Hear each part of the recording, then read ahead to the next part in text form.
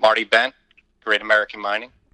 Thank you for joining the program here today. I wanted to talk a little bit about some Bitcoin and natural gas and just the evolution of the new digital currency, if you wouldn't mind. So anytime we talked about cryptocurrency, Bitcoin, smart contracts, that sort of thing, I'd like to just kind of get a reset, if you will.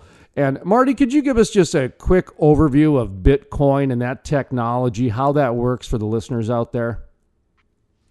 Yeah, so Bitcoin is a distributed peer-to-peer cash system, and it operates on a decentralized basis. So individual users run nodes, individual miners run miners, and the cooperation of the nodes, the miners, the developers, and everybody who's a stakeholder in the system sort of helps the system subsist. So the way Bitcoin works technically is blocks are produced on average every 10 minutes. That's the target for block production. And the way that happens is miners look to solve what's called a cryptographic hash function. So they are racing to find a hash below the current difficulty target within the network. And the miner that finds that hash is allowed to construct a block of transactions that gets added to the blockchain. And once the block's constructed, it sends a message to the rest of the network like, hey, I found this hash. I put these transactions in a block. If they're within the rules, the nodes sort of check the rules of the message sent by the miner. And if it's up to snuff, they add the block to the blockchain. The miner gets the block reward, which is the combination of the subsidy at any given point in time and the fees within the block. And miners go race to build another block. And the importance of a network working in this way is that it's not controlled by any centralized authority. There's no way to sort of dictate what happens in the network without the consensus of all the nodes in the network. So it is very hard to co-opt. It is very hard to confiscate. It is very hard to attack. And it produces a sovereign digital money that can't be controlled by governments or central banks. So I want to ask you about that point right there in just a moment, though, which is the transparency behind Bitcoin and money, how that seems to be probably one of the biggest obstacles right now. At least in my opinion, it seems like just the whole, I guess, the transition of control and transition and authority almost seems to be bigger than the education block. And I'll ask you that in just a second. But I've never heard the term hash before. HASH, like hash browns, hash. In Bitcoin, I just got back from Colorado. They got a whole different definition for the word hash. What's your definition for hash in Bitcoin? I've never heard that before. So a hash is a very it's a cryptographic term.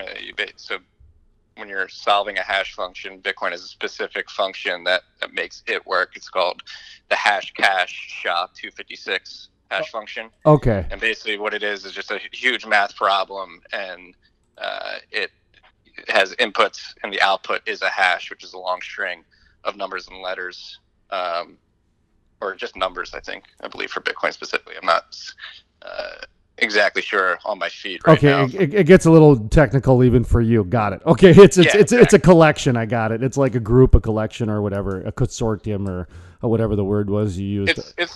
It's a long string of numbers. Thank you. Very long numbers with a lot of zeros in front. And so in Bitcoin, the hash, there's a difficulty target at any given point in time. And that's what miners are trying to find a hash below the target. And so they run this SHA-256 hash function. They're running it millions and millions and millions of times every second, and just to produce these random numbers. So it's basically random number generation. Okay.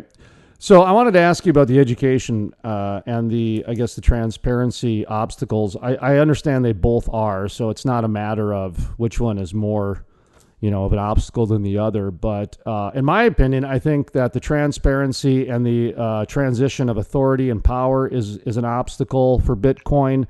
And I also think, obviously, the education, because it's technology. Talk to me a little bit about those two obstacles and how that is being combated, if you wouldn't mind. So in this regard, transparency may not be the best word to use. The best way to think about Bitcoin is as a digital bearer asset, similar to gold in the physical world. Okay.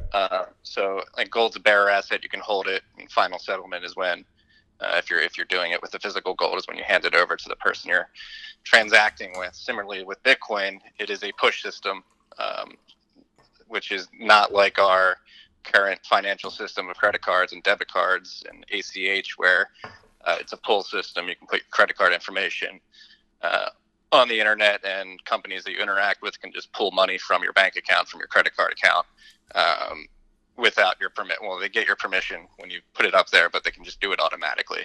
Bitcoin, since it's a digital bearer asset, which means that you actually hold the keys that allow you to move the Bitcoin around the network, that's not the case. So it comes with different responsibilities and different sort of user experiences. So when you're sending Bitcoin, you have to sign a private key that says, "Hey, I own this Bitcoin on this part of the ledger. I'm looking to move it here," and it's you push it out to the network. It can't be pulled from you. So this is actually pretty revolutionary, where you have countries like China, Venezuela, Iran, where people have had money confiscated from them, and they wake up one day and their bank account, the value of their bank account has just been cut automatically. Or with Bitcoin, that doesn't happen if you secure it properly and hold your own keys. Nobody's going to be able to pull that away from you. You have to push it out to the network. So one of the reasons why we wanted to bring you on today is not only to talk about Bitcoin, just to do a little brief education part of it, but it is something that is transitioning into oil and gas. I've been following it now for, I don't know, at least 5 years, doing, I don't know, maybe quarterly or a few times a year type of interviews. But after what's happened over the past, say, 6 months to, I would say, 8 months, because really this did start last year before the American COVID-19 shutdown. This was already in the works last year. I see this speeding up very quickly. And when I saw the headline that China was looking at doing some integration of this sort of technology into the oil and gas sector, I thought, okay, well, we better start doing a lot more than quarterly, because, I'm not talking daily. You do the daily with your blogs and your interviews and posts and that sort of thing. And that's why we appreciate you coming on here today. But talk to me about the integration of this into the oil and gas world, and then we'll get into the natural gas side. Yeah, so Bitcoin miners are in a race globally to find the lowest cost energy. It's a big part of their overall cost. And so if they want to mine profitably, they have to secure energy at the lowest cost possible. And to date, we found CoinShares is a company in the UK. They've done some research on this. Around 73% of energy that has been used to mine Bitcoin has been renewable energy, and that's strands of renewables specifically. So you have hydroelectric dams that are not being used or utilized, wind, solar is being underutilized, geothermal, all in sort of very desolate places on the planet. They sit there and nobody utilizes their energy. So Bitcoin miners show up, and that's very low cost energy, which helps them become more profitable. And so in the renewable sector, it's driven a lot of innovation, actually, because you have Bitcoin miners showing up where nobody wants to consume this energy and actually consuming it and playing around with ways to harness it and innovate around there. And then on top of that, in the oil and gas sector, we're finding that Bitcoin mining can help consume stranded gas and waste gas specifically. So it's helping fix some problems in the oil and gas industry in regards to emissions and wasted gas specifically. So because, again, miners are on that race to find the lowest cost energy. And it just so happens that wasted gas that would otherwise be flared, vented, is if you're just going to flare or vent it, you might as well plug some miners in and get some value out of that. Let's talk about one of the most important things going on right now in the world of oil and gas, which is finding capital, which is accessing capital. Last year, there were a lot of oil and gas companies that got hit. They went to banks. The banks said, we can't secure that because it's oil and gas now. There was this movement last year due to the climate change movement to not have banks secure oil and gas holdings, and of course it creeped into the Arctic and some other areas. My understanding is Bitcoin can actually be a solution to these problems, some of the political things that are going on in the banking industries. Is that true? I mean, Bitcoin's permissionless nature certainly allows that. If somebody were willing to take the risk to fund their operations via Bitcoin, there's nobody to stop you from accepting Bitcoin as a currency. There's no ACH or SWIFT system that will stop that transaction if you're willing to take that risk to use Bitcoin to build out your operations. And then on top of that, I think Bitcoin, if we're coming from it from a appease the regulators angle, if we're able to prove out that and build out Bitcoin mines on oil and gas production sites that help us waste less energy and flare less energy and pollute the environment less, can certainly help the argument with regulators. Well, that's how I kind of looked at it when I started seeing that, last year, the movement of the banks were to not back and finance some of these oil and gas operations. And I saw some of the movement of the cryptocurrency, Bitcoin, smart contracts, if you will, hashing now. I guess hash is the new word that I learned today.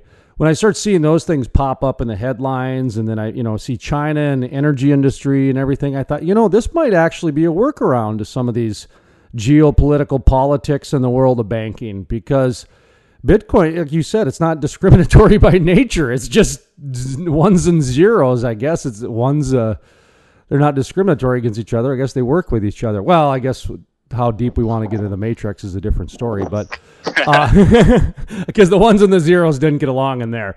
Go ahead. I mean, just elaborate a little bit for people on how this actually bypasses some of that things in the energy industry. I know you just did, but I guess I'm just looking at it as this seems to be the next step. Well, yeah. So outside of the energy industry, we saw a great example of it this week. Obviously, Iran and Venezuela are two countries that have been sanctioned by the United States government, and it is very hard for them to move money through the digital financial system to the traditional financial system between each other. So Venezuela owed Iran some money because they helped them fix their refineries in Caracas and around Caracas, I believe. And the only way that they could pay them was to get 9 jets, fill them with gold, and literally fly gold to Iran to pay them for fixing their refineries. So that's an insane amount of cost, an insane amount of energy just to actually move the gold and make this transaction, where if you were to do this with Bitcoin, which some people suspect that countries like Venezuela and Iran have done before, and Russia, you don't have to get 9 huge jets, fill them with gold, and take all that time and money to actually move it. You can construct a transaction and send it to through the peer-to-peer network, and that won't be stopped by anybody. And so you can do that for a lot cheaper than moving all that gold. My goodness, those must have been heavy planes. Gold is heavy. I mean, it's a lot heavier than you think. A brick of gold. Holy smokes! And when you compare Bitcoin to gold, that's one of gold's biggest drawbacks when you're comparing it to Bitcoin, is its physical nature. It's a lot easier to confiscate gold, and we've seen that throughout history. We had Executive Order 6102 here in the United States in May of 1932, I believe, where the government basically forced everybody to either hand in their gold or forcibly took it out of their hands, and then increased the price right after they did that. And if you weren't burying it in your backyard or didn't have it in a secret vault that was well hidden, you were screwed.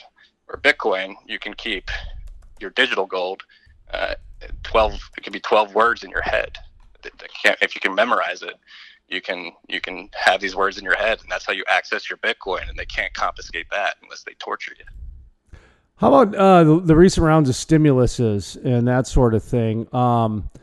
I would have guessed that pumping this much money into the economy would really do quite positive things. At least the momentum would be positive for Bitcoin, at least in my head, from a layman's point of view. I don't know. I'm asking you because you're the expert. But Does the recent, $40 trillion they pumped into the economy or whatever they did in the last month, how does that affect Bitcoin?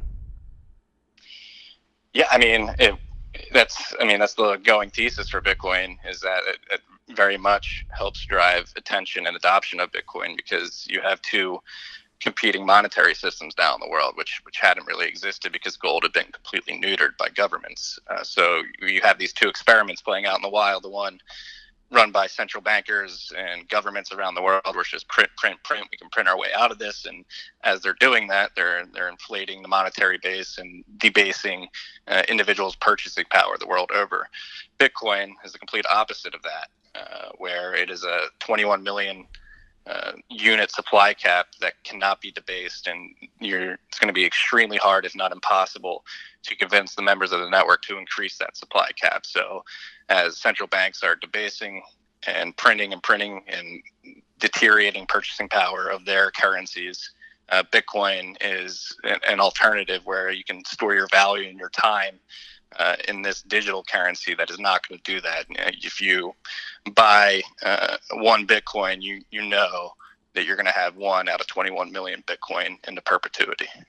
Marty Bent with us, Great American Mining. My understanding is you've got some daily activities and other media that you do. Go ahead and give yourself a plug, how people can find your information on it's not hard to find on the web. You're one of the premier Bitcoin people out there. So I've pulled up your Marty's Bent, and I've seen it on so many different news sites that I imagine you're all over the world. So talk to how people can kind of find. It wasn't hard for me to find you. So, but I'm sure you got a centralized area. Yeah, I hang out a lot on Twitter at Marty Bent. And then I have a website where all my content is. It's tftc.io. And I run a podcast called Tales from the Crypt, a Bitcoin podcast, where I interview people in the space and throughout the macroeconomic space to sort of help educate people about Bitcoin and why it's important in the digital age. Because, Jason, really seriously, we're at a very pivotal part in human history where we can have the Chinese, the Communist Party surveillance state exported to the rest of the world, where your every transaction, your every movement is tracked by central authority, and they can use that against you, stop you from conducting economic activity from a centralized location. Or we can go down the path of building out distributed systems like Bitcoin, where you can't be censored. It comes with a little bit more responsibility and a little bit more work, but I think as we move into the digital age, we either get digital serfdom or digital freedom, and Bitcoin provides that digital freedom.